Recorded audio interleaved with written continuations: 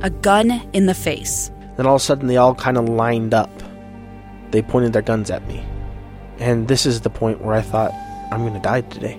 Started 2 years of horror for an American in Venezuela.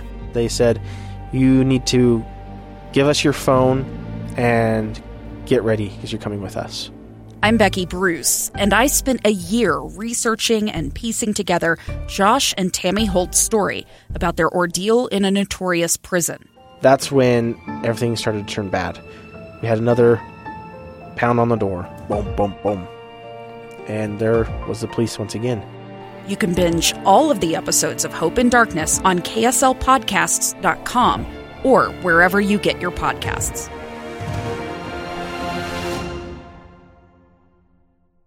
Hey, welcome back. 2:51. We got about 9 minutes left of radio for you and I to hang out together for the day. I want to hear from you. 57500 is the Utah Community Credit Union text line. I'd love to hear your answer to the question I have been asking all day long. Have we sacrificed too much liberty? Have we sacrificed too much liberty? 57500. Listen to this program anytime on the KSL News Radio app powered by Any Hour Services. You can get that on your iPhone or on your Android device. Wherever you download apps, you can find the KSL News Radio app. There has been a story shaping up over the past little while, including a story covered on KSL Television, our sister program here underneath the same roof and newsroom, and it has to do with meat shortages. Now, not exactly what you think.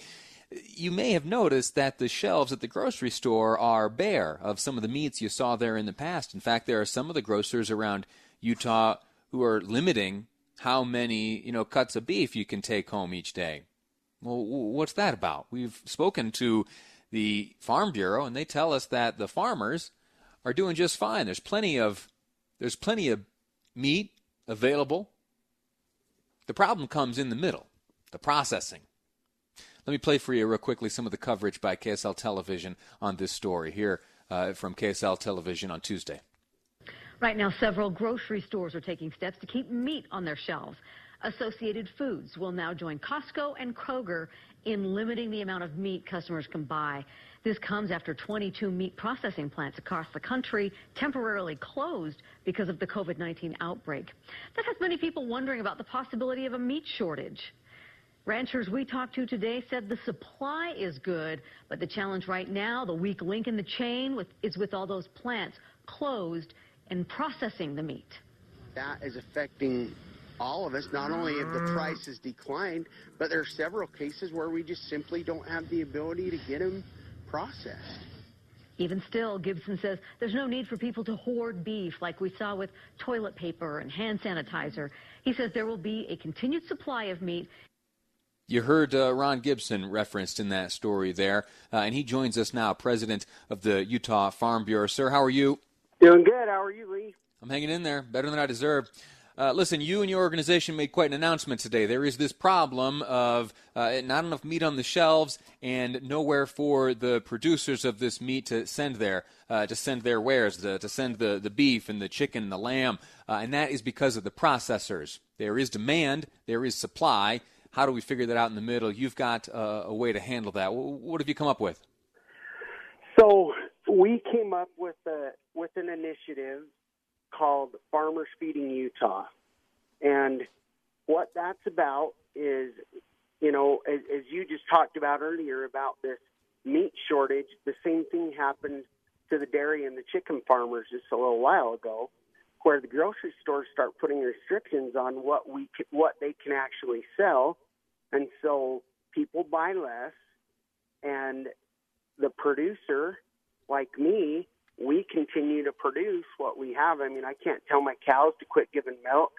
And so basically we have all of a sudden a whole bunch of extra milk on the market, and you as a producer you as a consumer can't even buy that product. So these restrictions like that really, really, really hurt agricultural producers. Tell me about Farmers Feeding Utah. What's the plan? What's the program you put in place? So the Farmers Feeding Utah, so what we do with that is now we develop a way to raise money. So what we're asking for is we're asking for people to donate money to this project, and we're going to take that money we're going to buy food from the farmers, and then we're going to give that food to people that are in need in Utah. So we're helping Utah farmers and we're helping Utah families connect as they both succeed. Sure. So that's what we're trying to do here. There is a need and there is a supply, and you have stepped in the middle to help facilitate bringing that supply to those in need. It's an admirable thing. The website is farmersfeedingutah.org. Let me ask you personally, how are you doing? You are a farmer yourself. How are things on your end? It is tough. The last few months have been a challenge, but boy, the rubber really hits the road for us this month. It's hard for us to know how to pay our bills, and we're getting about half of what we were getting for our milk in November. It's just tough. And I can tell you that farmers and ranchers throughout the state, throughout the country, are feeling panicked. I mean, it's just sad. It's sad to watch these people that work so hard to feed America not have enough money to cover even close to their cost of production. There are some estimates. It just doesn't make sense. At a time like this, when you would think that we would be putting so much effort and so much importance on our food supply, it seems like we're choking out the ones that are actually making it happen. There are estimates in other industries where, in the restaurant industry, for example, that when all is said and done, we will see the permanent closure of some 25% of Utah restaurants. Are there similar fears in your industry, sir? Yeah, I don't have a percentage number. I don't know. We just don't know what the impact will be because we don't know when the turnaround's going to happen. And I can't tell you what that'll be till we see what that really is. But what I can tell you is this is a lasting impact on our industry.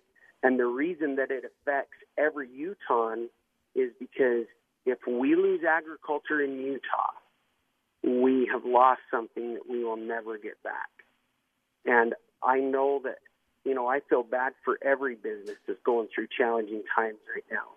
But there's just something about it. When this farmland is paved over with roads and houses, it's never, ever, ever coming back. The best year in the world won't bring that back in 5 years from now. And Farmers Feeding... Go ahead. It's serious. Yeah. Farmersfeedingutah.org is the name of the website. There are Utah farmers who have supply. There are Utahns without many resources who are in great need. If you would like to help get in the middle of that and help the farmers and help those in need, the website to visit is farmersfeedingutah.org. Ron Gibson, president of the Utah Farm Bureau. Sir, I'm grateful to you, and I'm rooting for you. You're awesome. Thank you for having us on, and I just encourage everybody to get out and support your local farmers and ranchers, and please get on the website and donate to that. And as you do that, you will change people's lives, not only in agriculture. There are a lot of people suffering right now, and this is a great cause. Thank you, Lee. Have a good day. You do the same. That's going to do it for today's episode of Live Mike. I'm grateful to you for hanging out throughout it and also answering that question of, have we sacrificed too much liberty? I want that question to remain, and we're going to touch on it as time goes on. We're going to circle back and ask ourselves that question from time to time because it's an important one to remember. It's an important one to remind ourselves that the sacrifices that we are making are for our own good.